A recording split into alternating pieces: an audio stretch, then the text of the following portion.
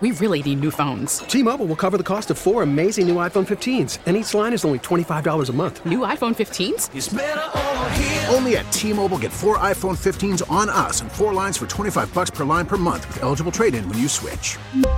Minimum of 4 lines for $25 per line per month with autopay discount using debit or bank account. $5 more per line without autopay, plus taxes and fees. Phone fee at 24 monthly bill credits for well-qualified customers. Contact us before canceling account to continue bill credits or credit stop and balance on required finance agreement due. $35 per line connection charge applies. See T-Mobile.com. Home and Home.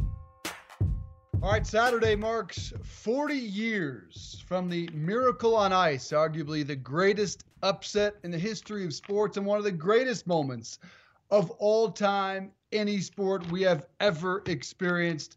I'm Dave Briggs on a Thursday Home and Home. I'm in Colorado. Ross Tucker back in Pennsylvania. Joining us, one of the members of the Miracle on Ice team, Jack O'Callahan, as they prepare to celebrate the accomplishment. Jack, thanks so much for coming on the program. It's Dave Briggs and it's Ross Tucker. I know you dropped the puck at the Blackhawks game. Yep.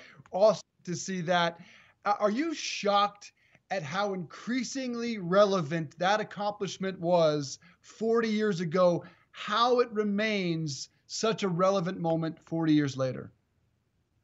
Yeah, I don't know if I'm shocked. It's pretty great. It's been 40 years of fun conversations and means a lot to people. Yeah, I don't know, man. It's been, the movie sort of re-energized the whole thing, but yeah, it made people feel good 40 years ago. It still makes people feel good. So, I mean, that's the key to it. I don't think anybody remembers who passed the puck to who or who scored what. I mean, Erizione's goal obviously is memorable, but other than that, I mean, the game's kind of, they all mix together, but the memory and the feelings are really, I think what has prolonged the discussion. Jack, does it feel like it's been 40 years or not at all? Well, take a look at me, man. You think it's been 40 years? I look in the mirror, it feels like 40 years. I'll tell you that much. And when I get up out of bed in the morning, my back's a little achy. Yeah, it feels like 40 years. But, yeah, I don't know. You know how it is. It's like you still feel like you're 15 years old, but you're 62 now. So things change, and nobody's getting any younger. And everybody's got grandkids now. And, yeah, I don't know, man. It is what it is. It's been fun, though. Absolutely. Let's go back and let's just remember what that moment sounded like. Here is the iconic call from 40 years ago Saturday. 11 seconds. You've got 10 seconds. The countdown going on right now. Morrow up to Schultz. 5 seconds left in the game. Do you believe in miracles? Yes! Unbelievable. The crowd going insane at the moment. Bedlam in here, stomping. 5 seconds to the gold medal, 4 to the gold medal. This impossible dream comes true. All right, Jack O'Callahan back with us. Jack, take me back, not just to that moment, to the beating of the Russians, and just share with us a little bit of what the emotions were like at the moment when you realized this actually happened.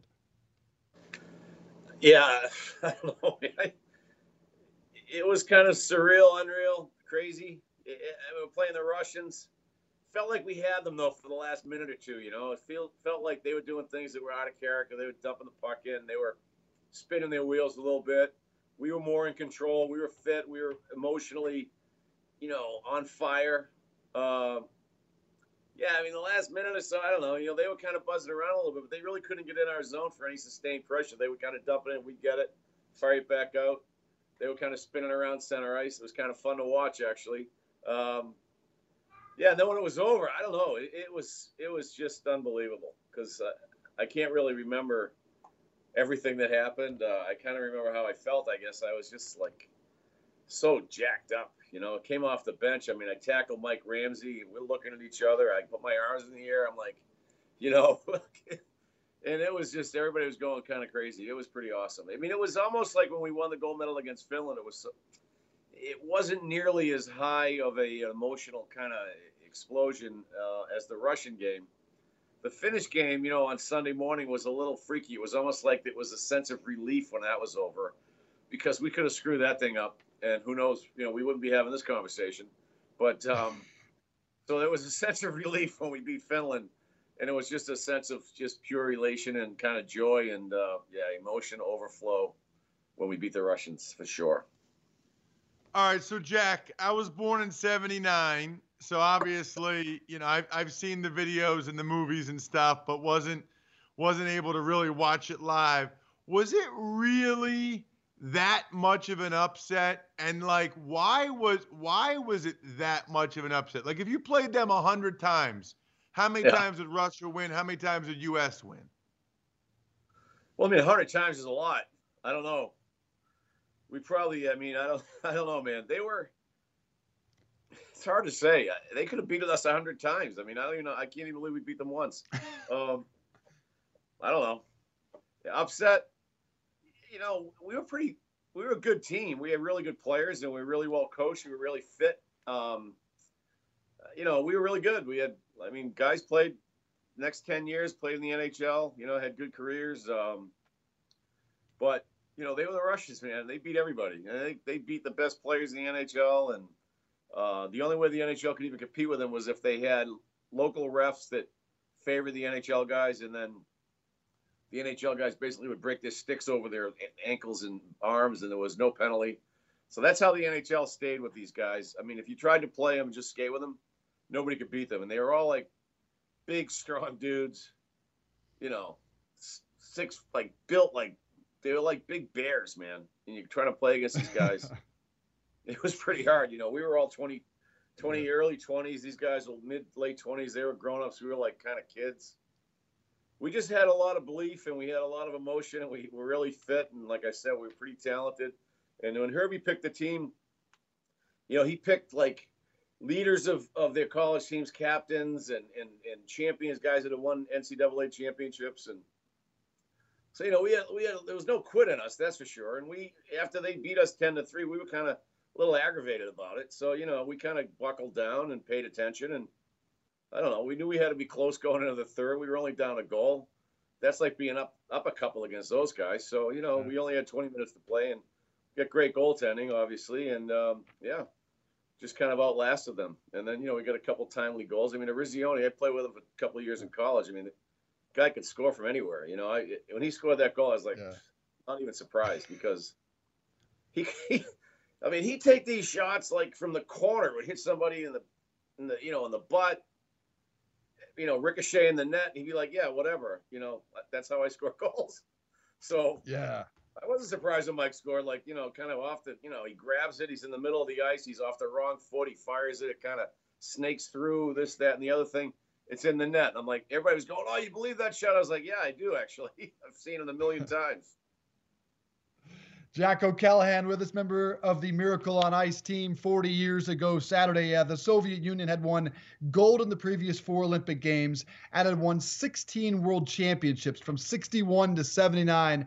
Arguably the most dominant run we've ever seen in any sport. Jack, what's the biggest misconception about either the run or the chemistry or coach that you've seen play out either in that movie or just through stories over the years? The biggest misconception? Yeah, what would surprise people the most? What was the most inaccurate thing, whether it was in that movie or just through stories over the years? Yeah, I'm not sure. The movie was pretty good. I mean, it kind of, in a 2-hour time frame, it tried to explain what happened over 9 or 10 months, right? Or even you could say over 2 years. So they had to condense stuff. They kind of focused on the rift between the Eastern guys and the Western guys. There were only 4 of us from New England, and then everybody else was from the Midwest. So, think about it. I mean, if it wasn't for us, all those guys would have been talking about was ice fishing and like cow tipping. Think about that. So, we actually brought a little kind of, like kind of urban pizzazz to that team, right? So, we did have a very close-knit group. All that rivalry stuff had kind of disappeared, I don't know, a year or so prior. And by the time we got together, we actually became really good friends. We would cross-pollinate with each other. We would hang out. We would go out here and there. Some guys had their girlfriends living with them and this and that. Or, Kenny Morrow got married real early. So, some guys were kind of under the thumb a little bit. So you didn't see a lot of those guys after practice or some stuff like that. But, we hung out a lot. We we were buddies. I think that's probably misstated that there was this rift on the team. There really wasn't. There was years prior, but by the time we got around to the Olympics, we were all kind of one unit. And we're still to this day pretty good buddies, like we're going to have fun in Las Vegas the next couple of days. Guys will be kind of razzing each other here and there, just little, stuff. But, guys, there's a bunch of guys that really kind of care about each other. So it's pretty good group of people. All right, so Jack, how much of all of the attention you guys get and the importance of the game, like how much of it is, wow, that was an amazing upset, and how much of it is like this is the middle of the Cold War and the U.S. beat Russian, so how much of it is the game itself and the upset? How much of it is sort of the political climate, if you will? Well, for us, right, it was just a game. We were playing, we went to Lake Placid to play the Sweden, and we tied them. So, all right, now we're going to play the Czechs. We beat them. Now it's like kind of boom, boom, right? We kind of rolled forward.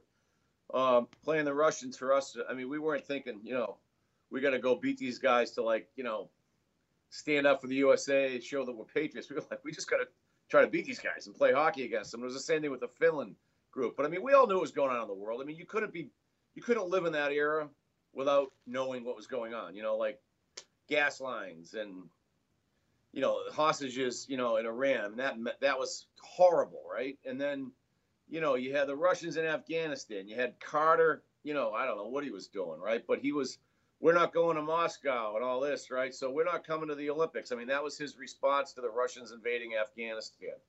And so, you knew what was going on in the world, right? We were all college guys. We took history classes and we took, that kind of stuff. And we read the newspapers. But in Lake Placid, we were just playing hockey, right? And we started, but the rest of the country was, look, the Cold War was going on. If they said to you, like, one day, hey, you got an air raid siren outside, it's like, get to a bomb shelter, right? You wouldn't have been surprised because there were bomb shelters everywhere. You never knew when the nuclear bomb was coming, right? So that was always in the back of your mind. It's how we lived in the 70s. But once we got to Lake Placid, we were just playing hockey. It's just the rest of the country, it had a much bigger meaning than it did for us as hockey players. And for the rest of the country, it was like the U.S. against the Russians, and the hell with the Russians, we'll show them. And they kind of live through us as players. And that's what we've kind of been experiencing for the past 40 years. It hasn't been, wow, hey, Jack, nice pass to McClanahan or whatever on that one goal or something. It's really been like, wow, the way we felt watching that, and even in the movie, like the way it makes me feel now, they just have to share that experience with us. And it's been fantastic. I'll tell you, it's been like 40 years of smiles and great conversations. It's really been great. Yeah, I never had a bad conversation.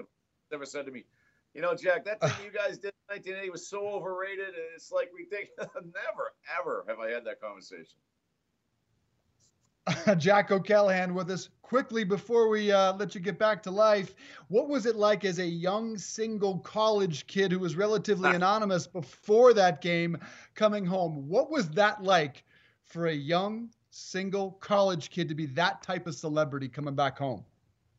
Well, I was pretty, my college team in Boston was really good at Boston University, right? So even back in the 78, 76, 77, 70, we used to get, in 78, we got more press than the Bruins and the Celtics, like in college. So I kind of had a sense of, and I was the captain of the team, so I was always like getting quoted and interviewed and all that nonsense.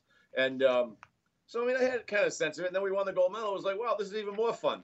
I got to christen a 12-meter yacht down in Newport one day, and, got to do some fun stuff like that because I wasn't playing, from like February to after the Olympics. I couldn't play because of my knee. So, until training camp, I was just kind of bouncing around getting ready for camp. But then, I went to camp in September, and I played really well. I thought I should have made the team, but of course, I was an American kid, and whatever. Pro hockey, it's like you don't know what you don't know when you're trying out for a team. And they sent me to Moncton, New Brunswick, and I spent 2 years in Moncton, New Brunswick. So The gold medal didn't mean much up there. I was living in Canada. They don't really care. They're like, yeah, well, nice gold medal. Nobody cares, Jack. So, yeah, that was a bit of a, kind of kept me back in place. Man, I was always pretty good to keep my ego in check anyway. But yeah, living in Canada, it kept me. It was a little different up there.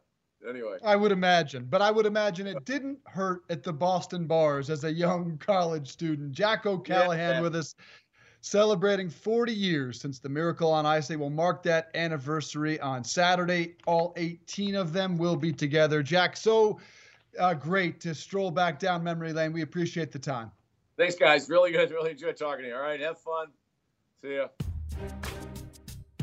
Hi, everyone. This is Dave Briggs. Thanks for listening to the Home and Home podcast. Remember, you can watch or listen live every day from 8:30 to 10:30 a.m. exclusively on the radio.com app or at radio.com/home.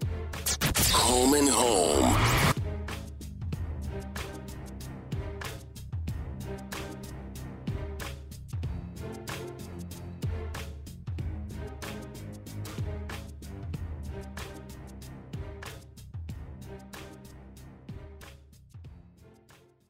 We really need new phones. T-Mobile will cover the cost of 4 amazing new iPhone 15s, and each line is only $25 a month. New iPhone 15s? It's better over here. Only at T-Mobile, get 4 iPhone 15s on us and 4 lines for $25 per line per month with eligible trade-in when you switch.